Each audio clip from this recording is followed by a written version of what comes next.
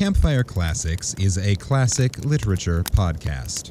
However, your hosts will occasionally use not-so-classy language and immature humor to describe very mature situations.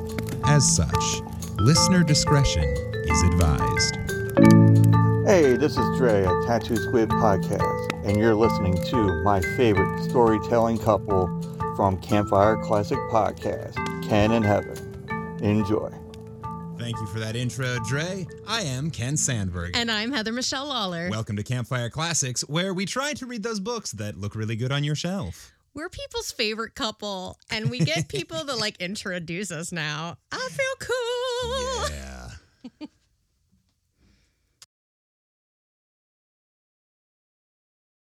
So yes, folks, you heard right. We are now bringing in celebrity introductions.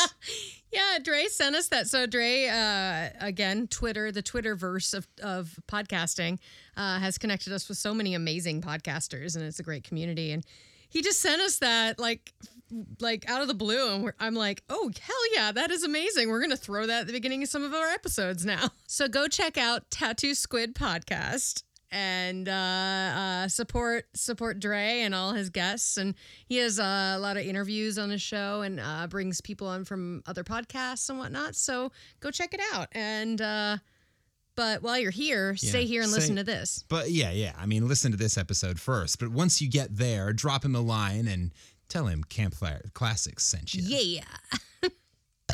I'm so burpy. I'm so burpy. We just ate, and now I'm drinking a margarita, which is not my normal recording drink.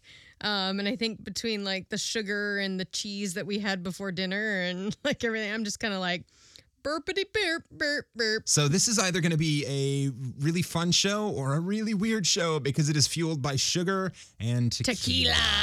Da-da-da-da-da-da-da. Woo! Tequila.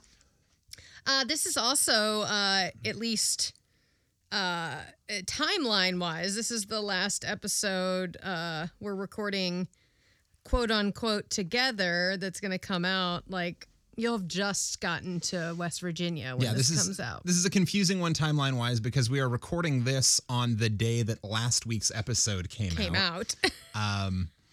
Which means we're a week in advance. Which means, as we are recording this, Heather is a year younger than she is when you are listening to it. Oh, man, that hurts.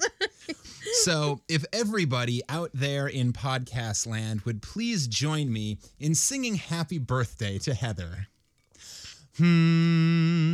Happy birthday to you. I'm scared. Happy birthday to you. But it was 5 days ago. Happy birthday, dear Heather.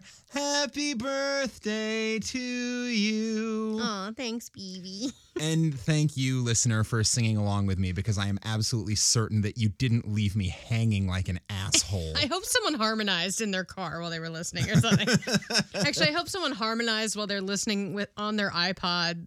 Like in the subway. In the subway. Who has an iPod anymore? What's an iPod? What? The music thing. Who has one of those anymore? I was singing my AirPods, but if you're listening on an iPod, more power to you, man. Cool. That's awesome. That's fantastic. Actually, if you don't mind, if you could rewind this episode 40 seconds and take a video of you singing happy birthday along with me to Heather and send those to us, that would be so lovely. I would love that. That would be amazing. It'd be a great fun thing for us and a wonderful little happy birthday gift for my wonderful co-host. Yeah, that's me. Yeah. So do that. And if you are a musical theater nerd, go ahead and harmonize with it. Actually, so if I get enough people to send in a video, audio and video of them singing happy birthday along with me, I will edit together a digital choir.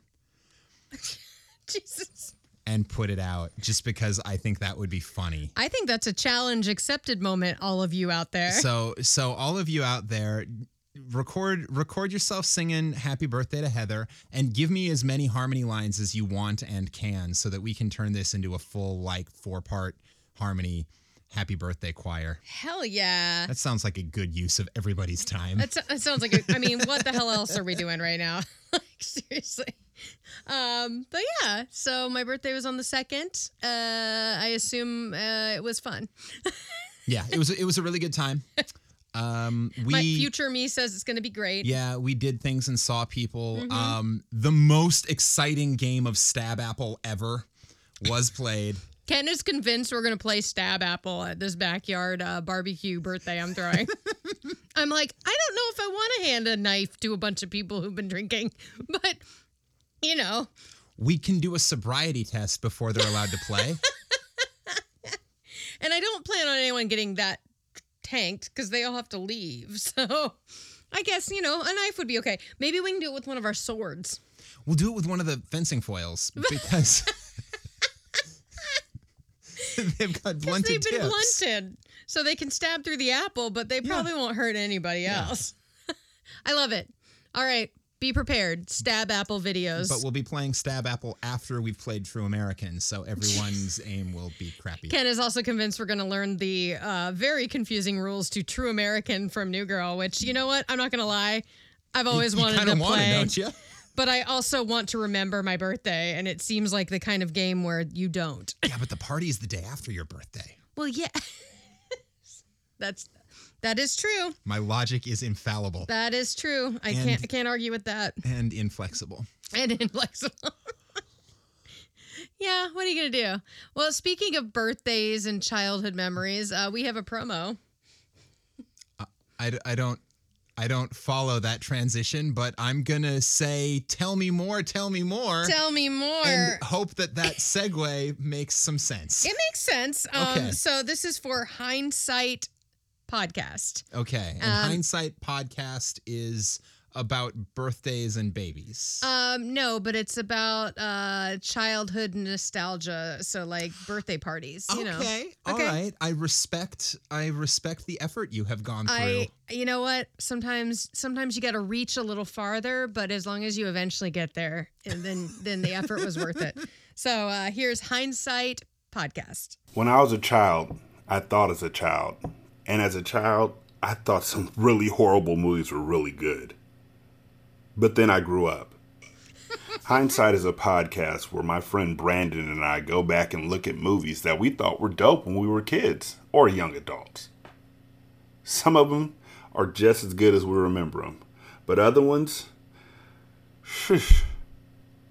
I mean, really, if you as a grown adult are not terrified by Junior from Problem Child,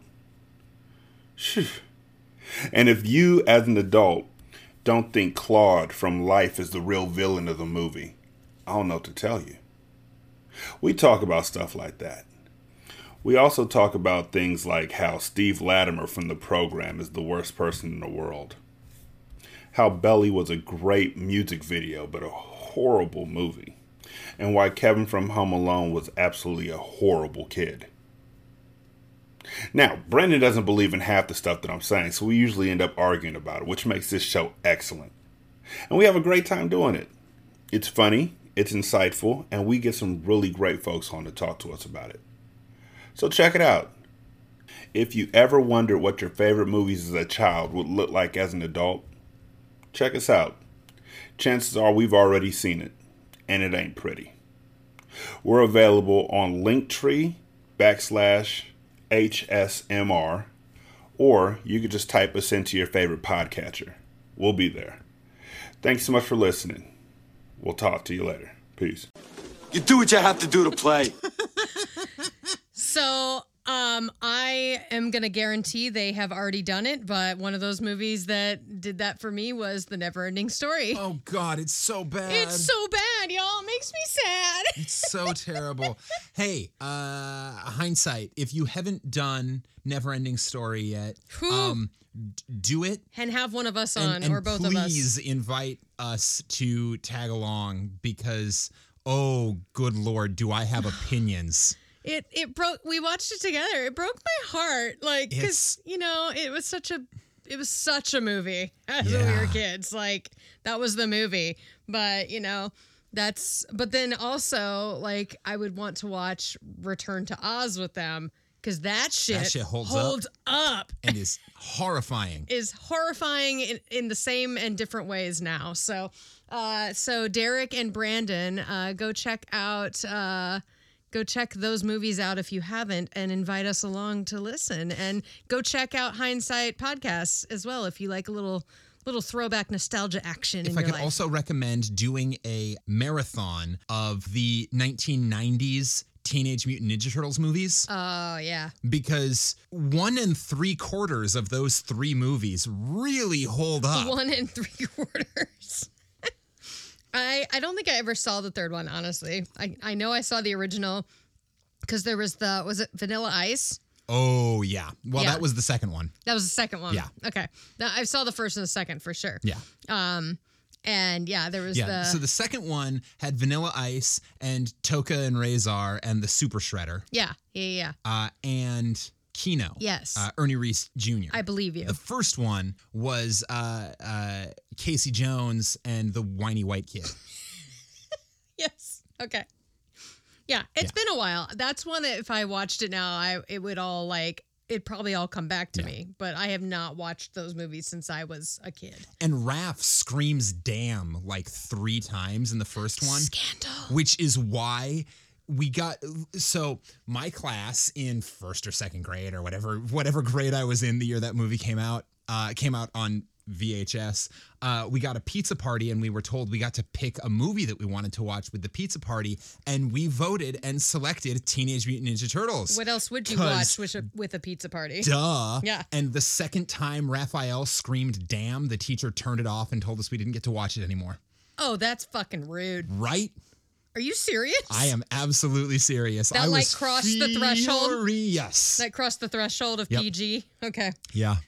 I love that. Those movies hold up, though. Willow also holds up. Yes. Yeah. Like a rock star. Yeah. Masters of the Universe also technically holds up, but only by virtue of the fact that it was never any good. That's fair. I think Ken really wants to be on this other podcast. I do. Yeah, y'all, if you're looking for a guest host or co-host at any point, someone to slide in, if like one of you guys ends up having kids or needing to take a leave of absence or whatever, and you need someone to fill in, I am your guy. Ken does Bring me Ken on does love board. the old 80s, 90s movies. He does. I want to play. You want to play? Yeah. All right, well, let's play it. Why don't we play at what we do? Is that fair? So Yeah. go check out Hindsight Podcasts. Derek's a good friend of the podcast. Also, we've played his other show, Ratchet Podcast. Ratchet Book Club. Oh yeah, Which is if you so haven't funny. listened to Ratchet Book Club, do that too. Wow, we've given 3 podcast recommendations in the space of about 8 minutes. We are the world. We are the children. We are the ones who'll make a better place. For you and me. Yeah. And all podcasters. So yeah, let's do what we do. So All right. So in case we you don't are- do movie reviews. We don't do movie reviews. We talk about movies a lot. So if you are a first-time listener, and if we're doing our job right, every episode is somebody's first episode. What we do here is read stories to you. You might have picked that up from Dre's little intro. Yeah. For us. We do. We read stories. We read stories that are in public domain because we do not like getting sued by the estates of long dead authors. Nope. And we read these stories sight unseen. And this week, Heather has selected a story for me to try to read to you. So we'll see how that goes. But first, I think she has a little bit of education, a little bit of fun facting to do. Yeah, we like to read these stories, and we also like to give you educational perks so you can tell your friends that you learned something today. Because let me tell you, every time I do these fun facts things, I learned a lot, and then I feel much cooler at parties. Yeah. We are basically reading Rainbow. We are. Oh, LeVar Burton. I want LeVar Burton to listen to our podcast. Dear listener, If you know LeVar Burton. If you have any connection, even the most tenuous of connections to LeVar Burton, I will love you forever if you get an episode of this podcast into his hands. Oh my gosh. Into his ears. And also, I really hope they make him the host of Jeopardy. Anyway, moving on. We love LeVar Burton. Okay.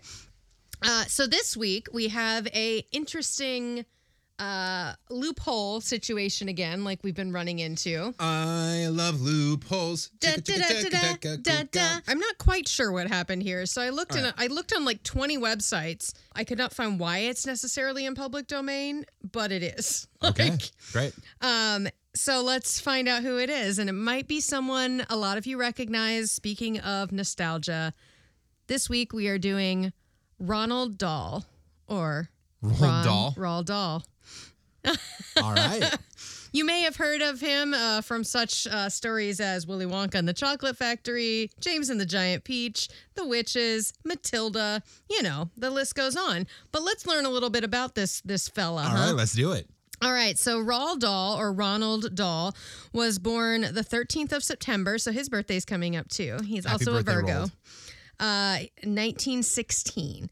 So he was a British novelist, a short story writer, a poet, a screenwriter, and a wartime fighter pilot. Jesus. Yep. Sure, because why not? And some people say they think he was also a spy during World War II. So he was born in Llandaff, Wales. So Welsh. Great. How many silent consonants are in that word? I don't know. There's at least one silent L because there's two L's in a row. And there's two F's in a row.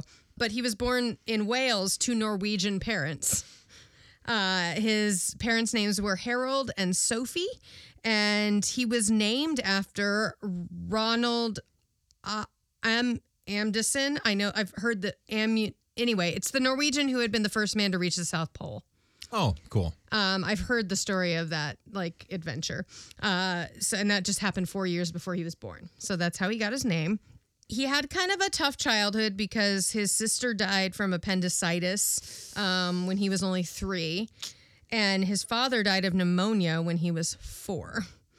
So Ouch. His mother was left single and she was pregnant when Dad passed away. But instead of returning to Norway to live with her family in Oslo, she really wanted to honor her late husband's wishes and have the children be educated in English schools and get an education because he considered them to be the world's best. So she found a way and got them. They stayed in Wales. In 1929, Roald Dahl, still Ronald at this point. Little Ronnie. Little Ronnie. He attended a Repton school in Derbyshire, which is a boarding school for boys. He disliked it very much. There was hazing and there was a ritual cruelty. I mean, it's a bunch of boys at a school. It's basically a frat for junior high kids. I cannot even fucking imagine. Sounds like the worst place ever. Yep. So if you've read any of his children's books, there's the common theme in them where all the adults are horrible people and there's one saving grace adult usually, but the kids triumph in the end. Yeah. So a lot of people that have done autobiographies about him and stuff are we all know where that came from. Look at where he went to school. Yeah. So at his school, he was never seen as a particularly talented writer, of course. Naturally. Of course. One of his English teachers wrote in a school report, quote, "I have never met anybody who so persistently writes words meaning the exact opposite of what is intended." And I'm I don't think you got his sarcasm. Yeah, I'm just going to go ahead and say that just means he was writing satire. Yep, which he was. You look at what he wrote later, This is a fun fact. So during his years at Repton, the Cadbury Chocolate Company occasionally sent boxes of new chocolates to the school to be tested by the pupils. So they'd just send the newest version of the chocolate bar from Cadbury and stuff like that. That's not legal today. You can't just do human testing of sweets. I'm guessing they'd been tested. They were just testing if children liked them. I'm hoping. I don't know. I didn't read anything about anyone dying. Do you like chocolate? So, little Ronnie. This one came out of a bunny's butt. The Cadbury Easter eggs came out of the Cadbury Well, I guess technically it came bunny. out of their vagina. Came out of their vagina. That's probably worse. It's not better. Not better. One's just poop and one's an egg, I guess. So Maybe they were originally Cadbury Poops, and they changed it to eggs. I don't understand. Bunnies don't lay eggs. What? Bunnies don't lay eggs. No, they don't. Where do they fucking come from? Are you just now putting this together? Anyway, moving on. I'm not ready. I'm not ready for this existential debate with myself. So little Ronnie dreamt of inventing, because of this, he dreamt of inventing a new chocolate bar that would win praise from Mr. Cadbury. Guess what story that inspired? Holy shit. So this inspired his third children's book. He didn't write this until 1964. So like quite literally like 30 years later, he wrote this, but he used a childhood memory of these chocolate bars. As someone who's been to the Cadbury Chocolate Factory, it is Willy Wonka's place. It is amazing. Minus the murder of children. We hope. Minus all the psychotic death. Psychotic death. So Dahl was never really he never excelled as a student. Like he didn't love school there, and he'd had a rough childhood and everything. But his mom offered to pay his tuition to go to Oxford or Cambridge. And he said, quote, "No, thank you. I want to go straight from school to work for a company that will send me to wonderful faraway places like Africa or China." So he was like, "Nah, I don't want to go to college. I'm out." So he did that. Dahl graduated from Repton in 1932, and he went on an expedition to Newfoundland. And he hiked across Newfoundland, and then he took a job with Shell Oil Company in Tanzania, Africa, and he was there till almost 1940. He still wanted more adventures, so in 1939, he joined the Royal Air Force and trained in Kenya to become a World War II fighter pilot. Oof, timing, dude. Well, I think he knew. I mean, the world was they knew what was coming. So he served in the Mediterranean during World War II, and he crash landed in Alexandria, Egypt. The plane crash left him with serious injuries to his skull, spine, and hip. Following a recovery that included a hip replacement and 2 spinal surgeries, Dahl was transferred to Washington, D.C. to become an assistant air attaché, so like a consultant, basically, for fighter pilots. So while he was there, the novelist C.S. Forrester encouraged him to write about his Royal Air Force adventures, which is when he started writing. So he'd already had 3 careers, and then he's like, yeah, writing's fun. And these were published in the Saturday Evening Post, and they were popular. So he continued to write. His first book was called The Gremlins, not Gremlins that you're thinking of, but it was written, and Walt Disney loved it and was going to make a movie out of it, and it just never happened. He also wrote a bunch of short stories and a series of military tales, and critics were kind of like, it's fine. He finally achieved bestseller status with a novel called Someone Like You, which was a collection of macabre stories for adults, which was followed by a book called Kiss Kiss in 1959, which focused on stormy romantic relationships. Wow. And then... So naturally... James and the Giant Peach. Yeah. So wait for it. So then he was a screenplay writer for in this 1960s. People were like, you write films. You should go write films. So he's like, okay. So he wrote a James Bond film. Which one? You Only Live Twice. No shit. And he wrote the screenplay to Chitty Chitty Bang Bang, like the little car. Chitty Chitty Bang Bang. Chitty Chitty Bang Bang, we love you. And our Chitty Chitty Bang Bang, Chitty Chitty Bang Bang loves us too. High Chitty, low Chitty, everywhere we go. On Chitty Chitty we depend. Bang Bang, Chitty Chitty Bang Bang, our fine four-fendered friend. Bang Bang, Chitty Chitty Bang Bang, our fine four-fendered friend. I'd watch that one for hindsight too. Oh my gosh. I have not seen that movie since I was a kid either. That's amazing. All right. That was a good song. Thanks, Ken. Mm-hmm.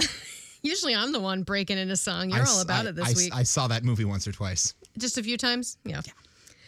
So this happened, and he was like, I don't really love Hollywood, but he really liked working on Chitty Chitty Bang Bang, and he goes, I'm going to write some children's books. So he did, and here we are. So unlike a lot of the other books, these were aimed at young audiences.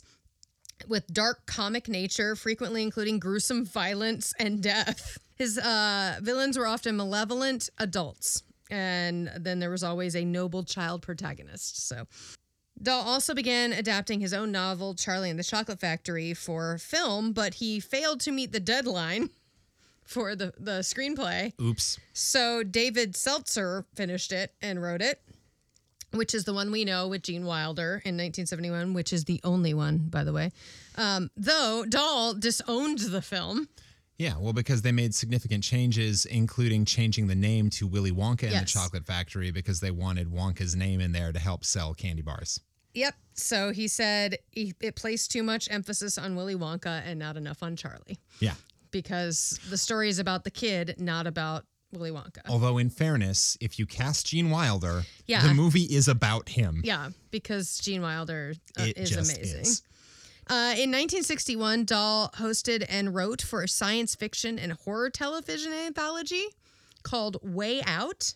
So Okay. it was a Twilight Zone style show, but it was for CBS and had 14 episodes from March to July in 1961.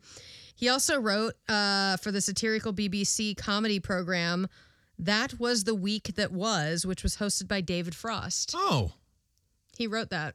cool. I know. I grew up watching that. Yeah, I actually know what that show was. Yep. Other TV credits include 6 of his stories, which are turned into episodes of award-winning U.S. series Alfred Hitchcock Presents. So children's stories and terror. Like, that's what he did. Dahl also created and wrote for Tales of the Unexpected, which ran for several years between 1979 and 1988 in the UK. So we all know Roald Dahl. I mean, if you are a person of a certain age and you are aware of literature, you know who this is. He ended up passing away on November 23rd, 1990 from a rare blood cancer. And his legacy lives on. I mean, he has foundations and all these amazing movies that are still being made, a musical, many musicals, actually. So this week, you will be reading the Loophole public domain short story called Lamb to the Slaughter. Oh, that sounds chipper. All right. So Lamb to the Slaughter is a 1953 short story. It was initially rejected along with 4 other stories by The New Yorker, but published in Harper's Magazine. And All it was right. adapted for an episode of Alfred Hitchcock Presents. All right. Well, let's get this happy-go-lucky, sparkly little fire going. Sparkle!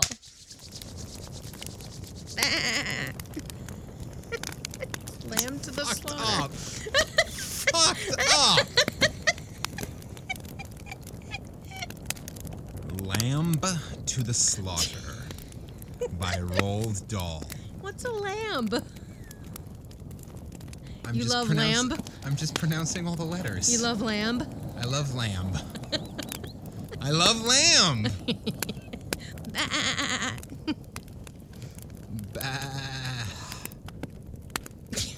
Get out. Oh my God. Ken is not allowed to drink tequila on the show anymore. All right, we'll see if I keep that. Lamb to the Slaughter by Roald Dahl.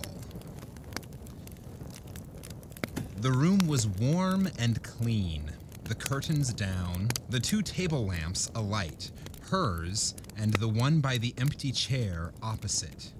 On the sideboard behind her, 2 tall glasses, soda water, whiskey. Hell yeah. Fresh ice cubes in the thermos bucket. So she loves lamp and whiskey. She loves lamp and whiskey. And someone else does too, by the sounds of it. Yeah, it sounds like someone's missing. Mary Maloney. Oh, good. She has a name. Mary Maloney. Mary Maloney. Mary Maloney. Oh, darling. Mary Maloney was waiting for her husband to come home from work. Now and again, she would glance up at the clock, but without anxiety, merely to please herself with the thought that each minute gone by made it nearer the time when he would come. She's just waiting. Just Yep. patiently waiting for him to come. And pleasing herself all the while. And pleasing herself while she waits. Well, Yep. you know what? That's a long distance relationship right there. Been there, done that. There was a slow, smiling air about her, and about everything she did. The drop of a head as she bent over her sewing was curiously tranquil. Her skin, for this was her 6th month with child, had acquired a wonderful translucent quality. The mouth was soft, and the eyes, with their new placid look, seemed larger, darker than before. When the clock said 10 minutes to 5, she began to listen.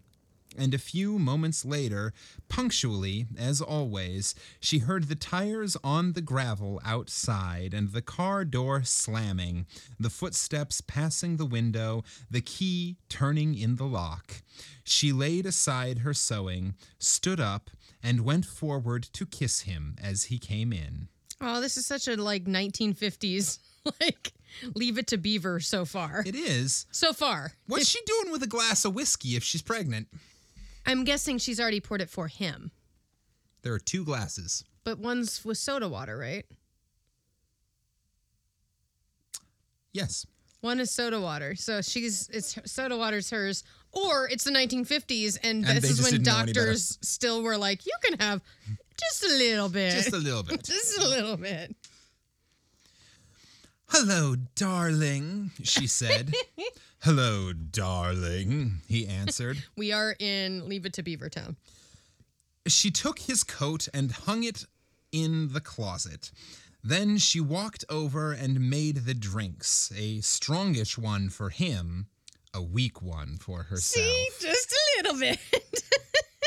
And soon she was back again in her chair with the sewing, and he in the other opposite, holding the tall glass with both hands, rocking it so the ice cubes tinkled against the side. I love when the ice cubes tinkle. No, thank you. I prefer it when ice cubes don't tinkle. I'm going to drink that. But it's ice cube tinkle, so it's like it's the tinkle of why you use ice cubes. You want them to tinkle out a little bit, I'm never using ice cubes again. Have fun drinking that margarita behind you. After this one, I'm never using ice And it's cubes even again. a mango margarita, so it looks like ice cube tinkle.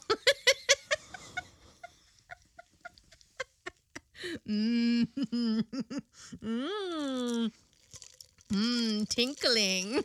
How's that tinkle taste? Tinkle tastes real good. I hope that gets used out of context when I run for office in the future. Did you hear what Heather Lawler said on her podcast? She admitted to liking the taste of tinkle. Senator Lawler, we have a disturbing audio clip to play for you. Tinkle tastes Tinkle good. tastes good. You know what? This podcast is going to haunt me if I ever run for office. The shit they're going to get from this podcast for out of context clips and in context, honestly, sometimes. Oh, no. Oh. My political dreams have been ruined. But this tinkle does taste real good. From now on, every time I order a margarita, the conversation will go, did you want that frozen or on the rocks? No, straight up. Excuse me, margarita straight up. I don't want any ice cube tinkle. The bartender just goes, I think you've had enough. Just sends me a glass of margarita mix. Yum sugar water. For her, this was always a blissful time of day. She knew he didn't want to speak much until the first drink was finished, and she, on her side, was content to sit quietly enjoying his company after the long hours alone in the house. I understand that feeling, but usually it's coffee, not alcohol. If I ever get to the point where I can't talk to another human being until I'm at least one whiskey down... That's when you go, might have issues. She loved to luxuriate in the presence of this man. and to feel almost as a sunbather feels the sun, that warm male glow that came out of him to her when they were alone together. I love when the male glow comes out at me when I'm alone with them. You're welcome.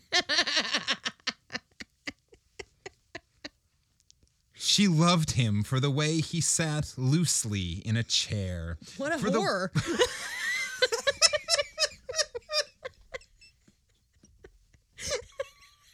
How do you sit loosely in a chair? He just got like the big old man spread on. He's got his hand down his pants like not Paul Bundy, Al Bundy style. I just mixed Al Bundy and Paul Bunyan.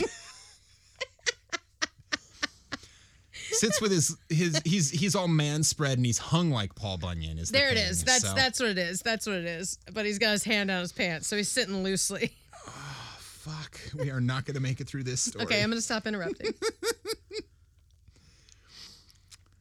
There's just too much good stuff. She loved it. Well, yeah, he's hung like Paul Bunyan. He's That's hung all like the good Paul stuff. Bunyan, and he liked Tinklewater, and she basks in the glow of his coming home. Which is what a wife should do. Oh, no. She loved him for the way he sat loosely in a chair, for the way he came in a door or moved slowly across the room with long strides. She loved the intent, far look in his eyes when they rested on her, the funny shape of the mouth, and especially the way he remained silent about his tiredness, sitting still with himself until the whiskey had taken some of it away. Tired, darling? Yes, he said, I'm tired. And as he spoke, he did an unusual thing. He lifted his glass and drained it in one swallow, although there was still half of it, at least half of it, left.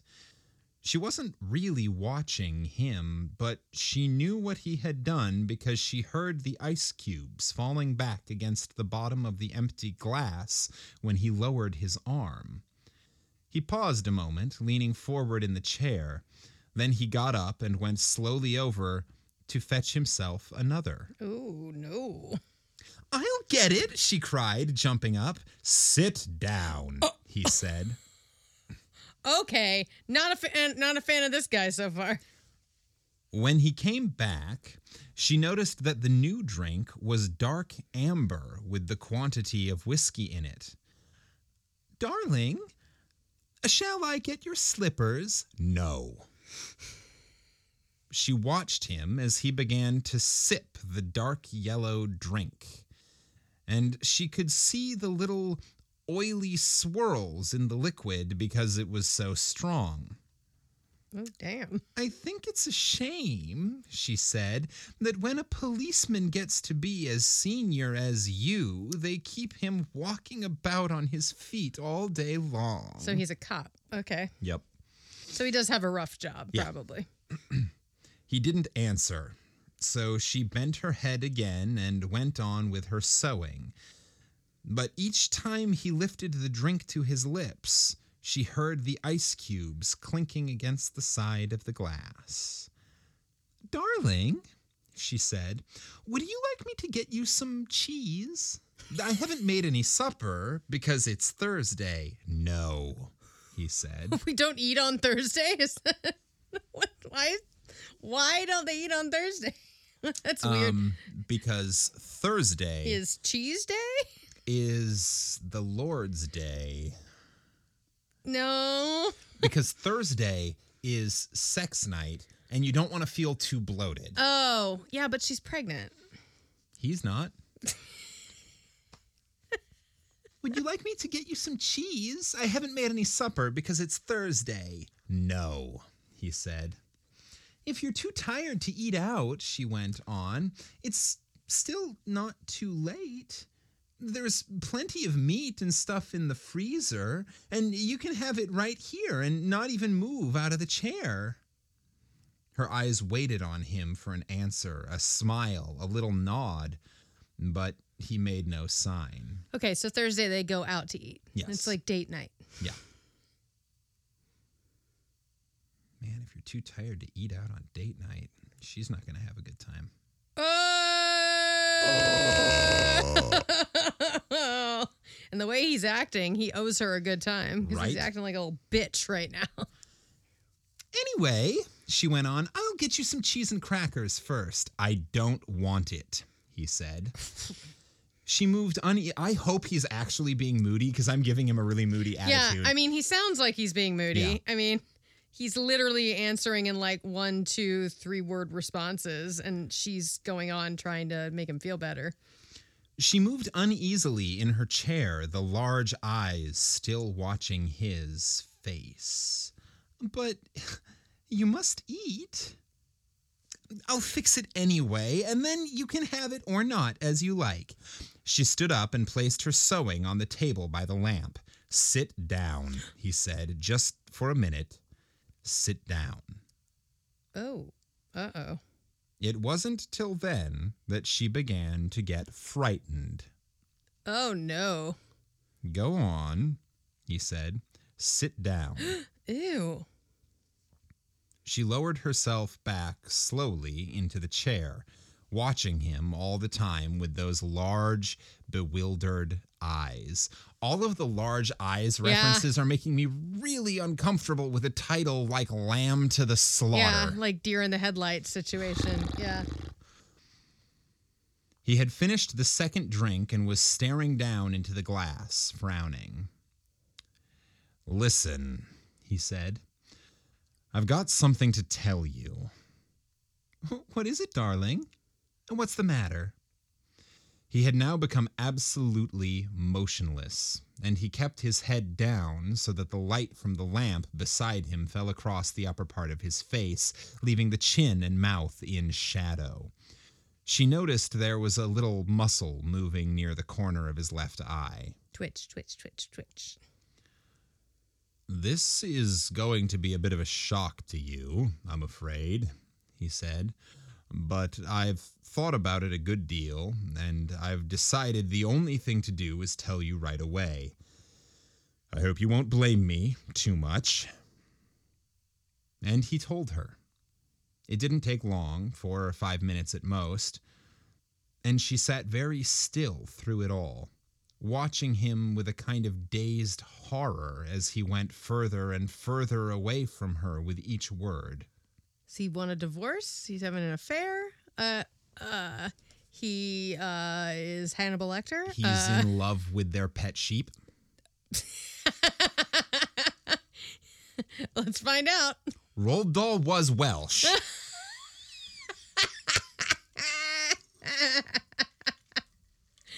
There are more sheep in Wales than people. Our English listeners will think that joke was very funny. Yeah. The Welsh listeners will be offended and then laugh. The American listeners.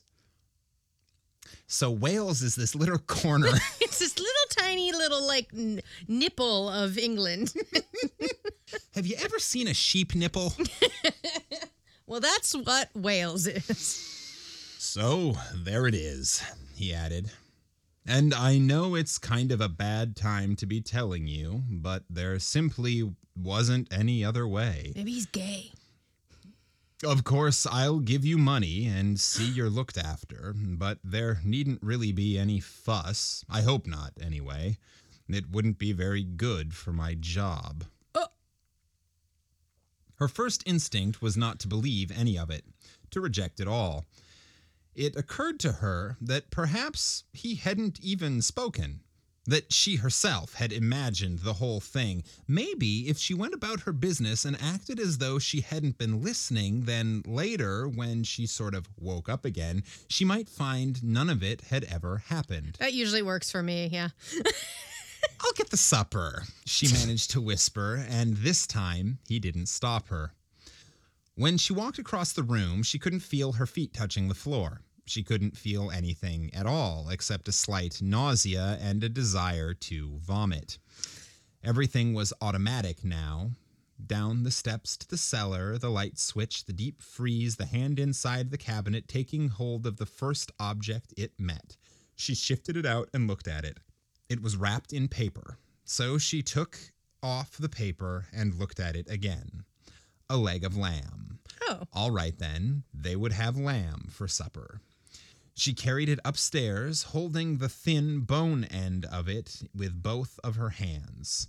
And as she went through the living room, she saw him standing over by the window with his back to her, and she stopped.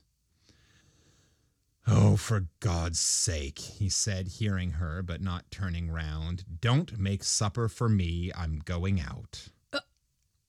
At that point, Mary Maloney simply walked up behind him, and without any pause, she swung the big frozen leg of lamb high in the air and brought it down as hard as she could on the back of his head. Oh, shit! She might as well have hit him with a steel club. Holy shit, she just pulled a cell block tango on that bitch. He had it coming. Bum, bum. He had it coming. Bum, bum. He told me he was leaving, so I went down to the freezer in the basement. I came up with a leg of lamb. And the next thing I remember, I was eating the leg of lamb, and he was dead on the floor.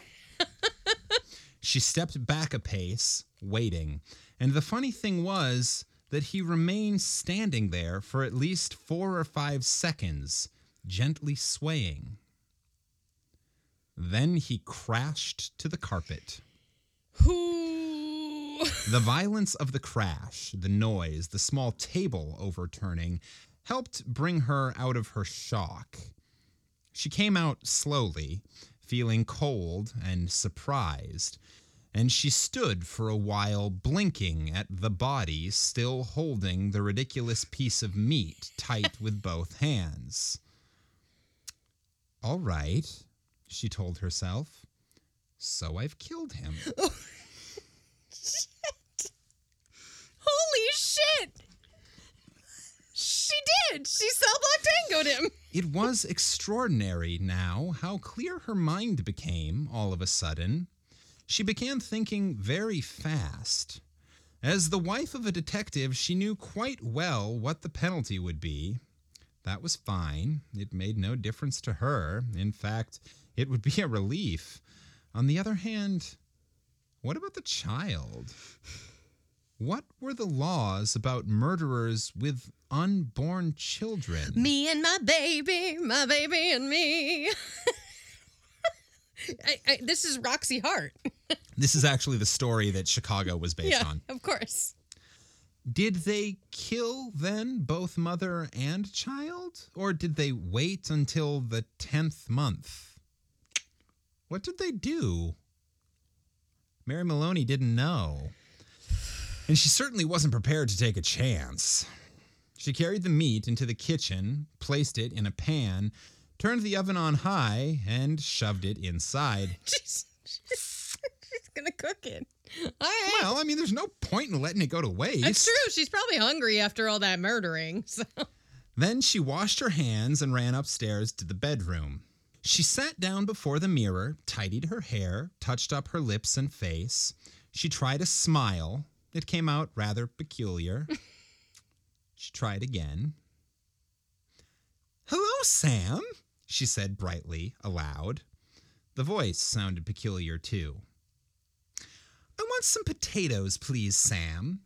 "Yes, and I think a can of peas." That was better.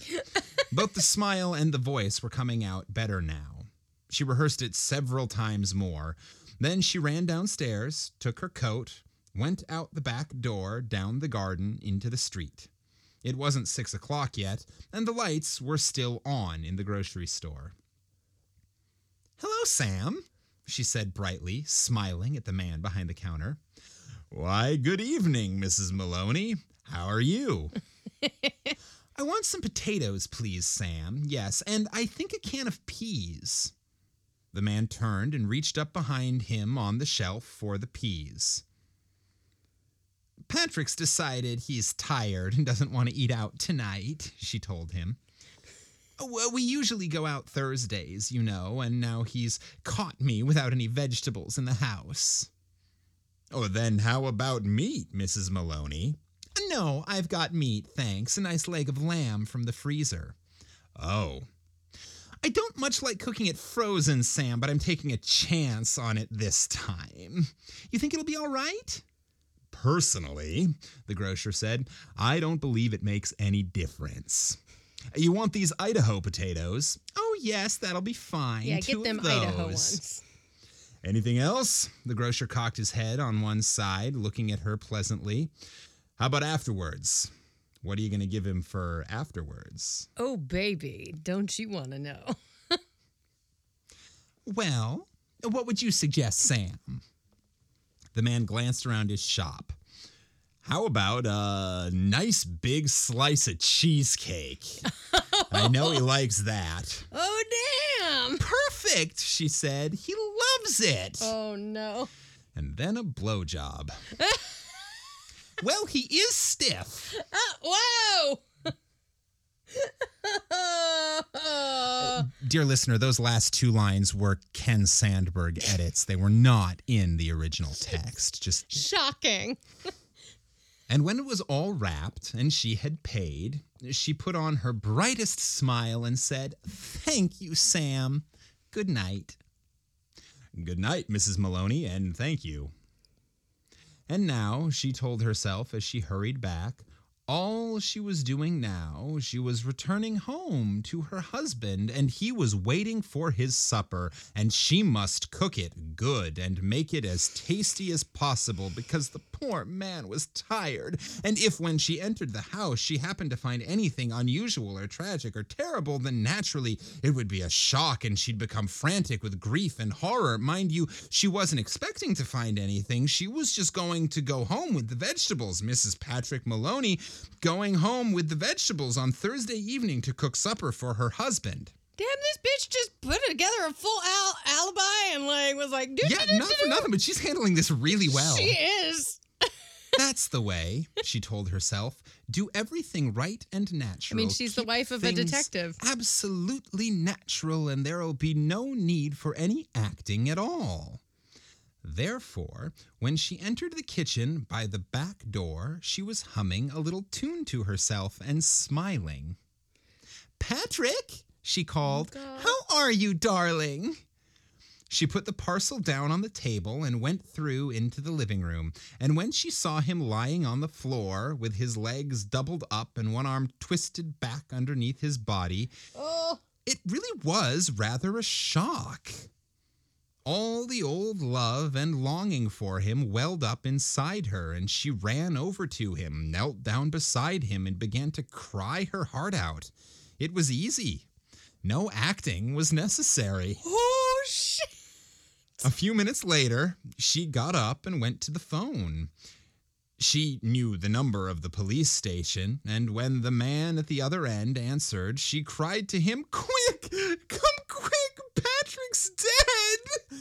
Who's speaking? Mrs. Maloney! Mrs. Patrick Maloney! You mean Patrick Maloney's dead? I think so, she sobbed. He's lying on the floor and I think he's dead. Be right over, the man said. Oh, my God.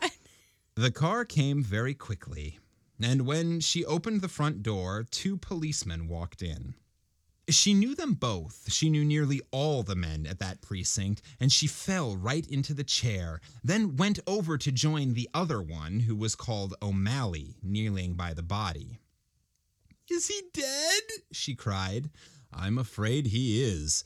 What happened? Briefly, she told her story about going out to the grocer and coming back to find him on the floor.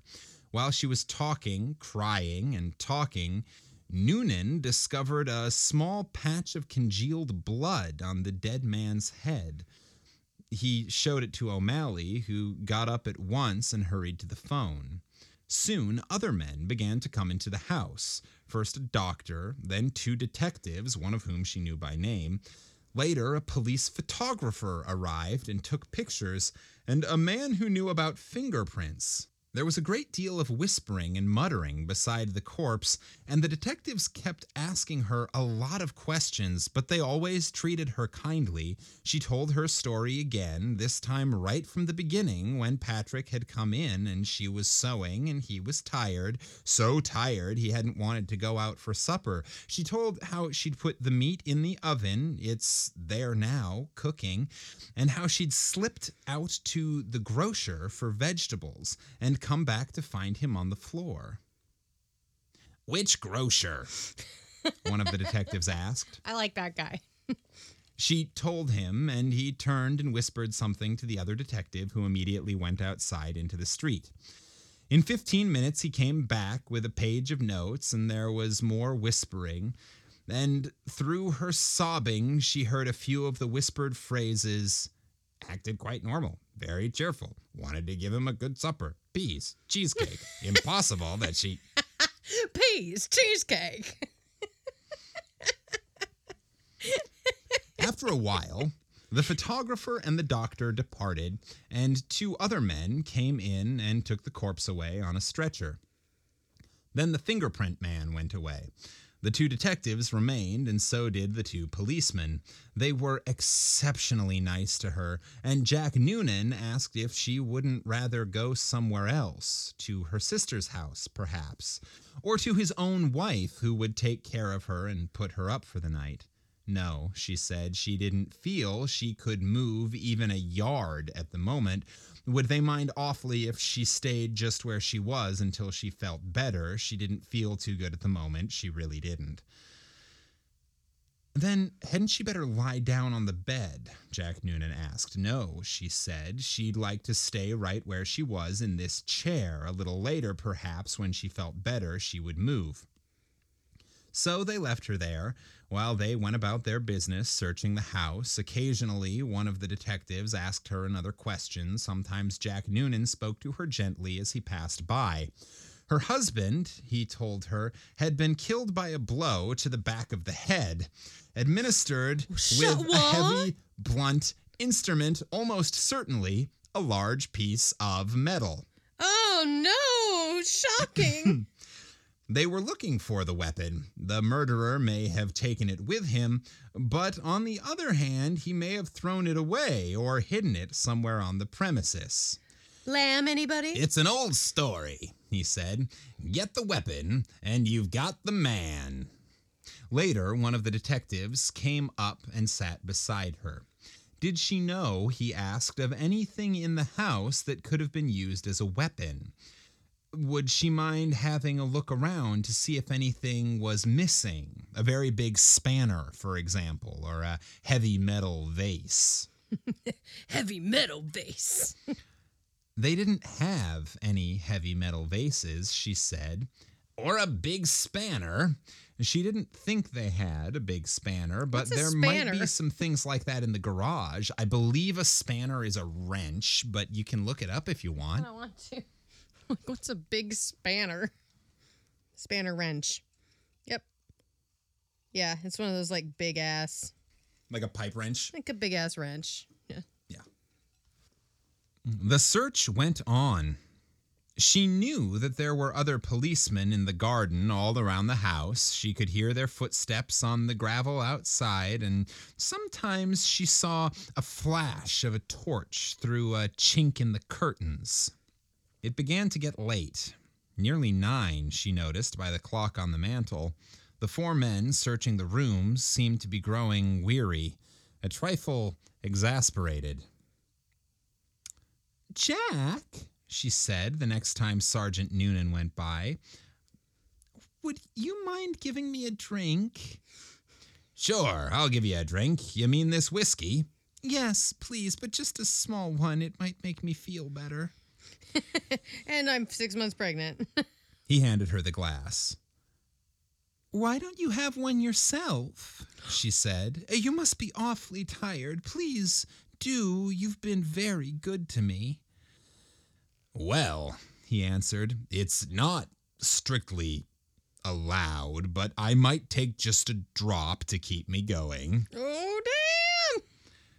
One by one, the others came in and were persuaded to take a little nip of whiskey. They stood around rather awkwardly with the drinks in their hands, uncomfortable in her presence, trying to say consoling things to her. Sergeant Noonan wandered into the kitchen, came out quickly, and said, "Look, Mrs. Maloney, you know that oven of yours is still on and the meat is still inside."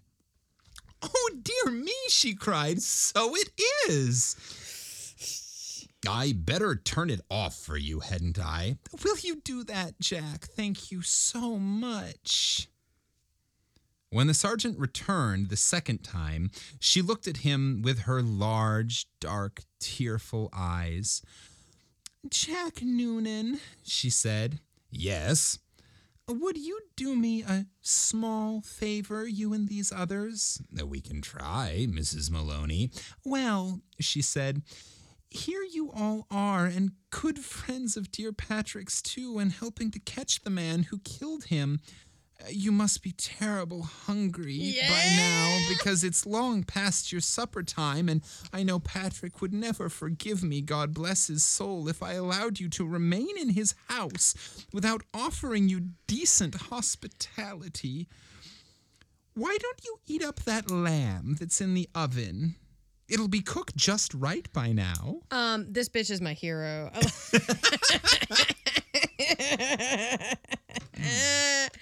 Damn, girl. Dear listener,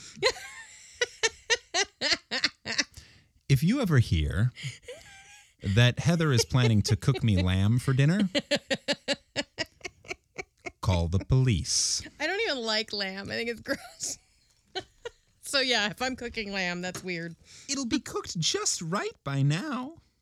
"Wouldn't dream of it," Sergeant Noonan said. "Please," she begged, "please eat it. Personally, I couldn't touch a thing, certainly not what's been in the house when he was here. But it's all right for you. It'd be a favor to me if you'd eat it up. Then you could go on with your work again afterwards." There was a good deal of hesitating among the four policemen, but they were clearly hungry, and in the end they were persuaded to go into the kitchen and help themselves. The woman stayed where she was, listening to them speaking among themselves, their voices thick and sloppy because their mouths were full of meat. Yes. "Have some more, Charlie." "No, I better not finish it." "She wants us to finish it. She said so. Be doing her a favor." Okay, then give me some more." "That's a hell of a big club the guy must have used to hit poor Patrick," one of them was saying. "The doc says his skull was smashed all to pieces, just like from a sledgehammer." Jesus Christ. "That's why it ought to be easy to find." "Exactly what I say." Whoever done it, they're not going to be carrying a thing like that around with them longer than they need." One of them belched. "Personally, I think it's right here on the premises. Probably right under our very noses. What do you think, Jack?" And in the other room, Mary Maloney began to giggle.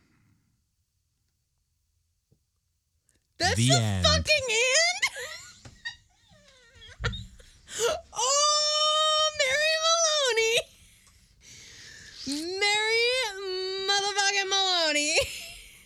All right, that was not nearly as dark and depressing as I expected Not a story at called all. Lamb to the Slaughter to be. That was delightful, and like that's hilarious. That is such a it's very like he had it coming. Like I went into shock and I didn't even know what happened until after I came to, and then I went to the grocer and had peas and cheesecake. You know what it weirdly reminded me of? What? Weirdly, it reminded me of a slightly more psychotic version of the one and only story that we have ever started reading for this Yes. podcast and not finished. I had the same called thought. A Jury of Her Peers, which was more famously turned into a play called Trifles. By Susan Glaspell. Yep. It is the only story that we have ever started reading and gotten about 30 minutes into and found ourselves going like, this just doesn't really work for us because I mean, I think it was a combination It's so of dark, and they're so mean to the women. Like Yeah. the guys are so dismissive to the women. it was early on. In fact, I think it was one of the It's stories one we of the first 5. tried to record as our first 5 Yeah. and just ended up deciding, nah, this isn't working. Yeah. But it is a very specifically feminist and very important social piece. Yes. And I think we just decided, this is kind of hard to make fun of. This is hard to, because the men were being so dismissive of these women, but the women end up solving the crime, and it turns, there's a twist in it. I don't want to give it away. Go read it. But it's a similar case of women doing like traditionally stereotypically womanly things of the time. and it allows them to Get away with something. to be overlooked. They're Yeah. overlooked. Yeah. there is a crime that is perpetrated successfully due to womanly wiles Yeah. that the men just completely ignore. Yeah. I kept I literally had that thought too. I had that thought, and then Chicago kept popping in. Not the Roxy Hart story, but like the other women. You know what? I like her.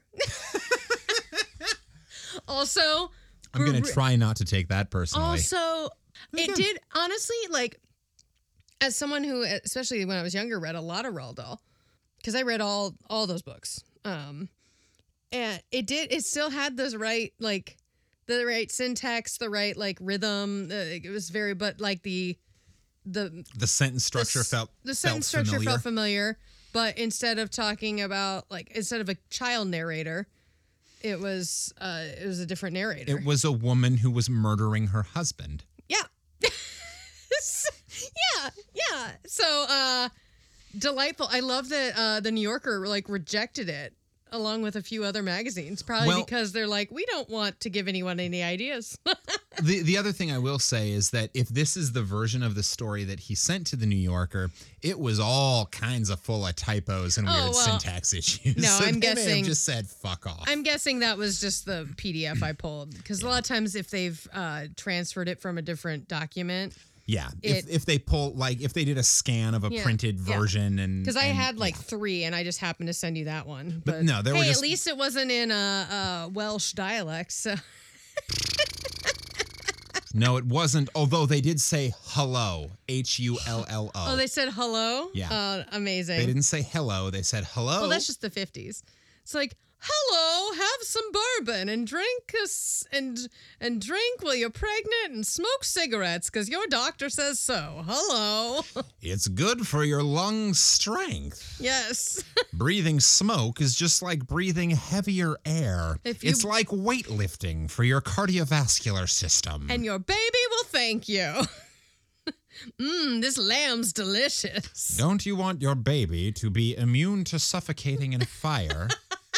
Get it used to breathing smoke in utero. 4 out of 5 doctors recommend. What in God's name is this dialect that I'm doing? It's very strange. I don't know, but you sound like a scientist of some sort. I don't know. So, listener, what do you think? Would she have gotten away with that? Did Roald Dahl, author of such children's favorites as Charlie and the Chocolate Factory and James and the Giant Peach, come up with the perfect murder? And if he didn't, I think he did. What is the perfect murder? If you were going to murder someone, oh God, no! How would you get away with it? Inquiring minds want to know. Oh my God! This has turned into a true crime podcast. It's just like, there it is. Yeah, all you true crime podcasts that listen to us are true crime fanatics. Have you ever heard a real story like that is like this? That someone killed someone with a slab of meat and then ate the meat? Where the murder weapon was consumed. What's our secret word this week? So or phrase? So if you're a new listener, one of the things we do is at the end of every episode when you make it this far, and thank you, by the way, for listening this far, because not everyone makes it this far, but when you get this far, fools, this is the best part. This is the best part. Obviously, we just get funnier as it goes on. Clearly. Margarita. Something like that. Regardless, at the end of every episode, we like to give a little secret pass code that has something to do with the episode that we ask our listeners to write in and share with us to prove that they actually listened. And this week, that passphrase is Ice Cube Tinkle. So, if you have made it this far, and I know you have because you're hearing me say this, when you email us at 5050artsproduction@gmail.com or send us a message to the Campfire Classics Twitter, Facebook, or Instagram account, please use as your subject line or somewhere in the body, Ice Cube Tinkle. Because drinking urine is funny. Yummy. I hope you heard the beginning of this episode and not just that part. Once again, something that will keep Ken from being in political office. Out of context. Drinking urine is funny. I have nothing else to say. Ambassador Sandberg, we have a few questions about this sound clip. Also, why are you serving us lamb tonight, sir? Don't look under the couch. Damn! All right, so find us on the social medias. Tell 5 friends about this podcast if you liked it. Tell 5 friends if you didn't like it, and make them listen. Yeah.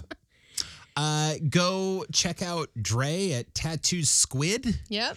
And check out Derek at... And Brandon at Hindsight Podcast. Yeah, I was going to say go check out Derek at Ratchet Book Club. Yep. Or Derek and Brandon at Hindsight. Yep. Listening to movies. Yeah. And please tell them that I want to be one of their stand-in hosts. Yeah, and tell them Campfire Classics, their favorite couple, sent you.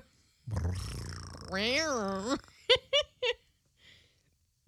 think that's all I have. I think that's everything. Yeah. That was a fun, turned into a, childhood nostalgia episode, accidentally, minus the murder. I guess that didn't play that well. Never mind. Ignore that. That's all I have to say. I'm done. Do you want me to keep talking? This uncomfortable chatter is something that you get from Heather if you just look at her after a couple of margaritas. It's actually a lot of fun. Like, you have to wrap the episode. I don't ever do the tagline at the end. So thank you so much for tuning in. LeVar Burton, if you're listening, and I'm sure you are, please shoot us an email at 5050artsproduction@gmail.com or just friend me on Facebook. And then take a look, because it's in a book, A Reading Rainbow. And until next week, this has been Campfire Classics, where we try to read those books that look really good on your shelf. Ba ba, black sheep, have you any wool?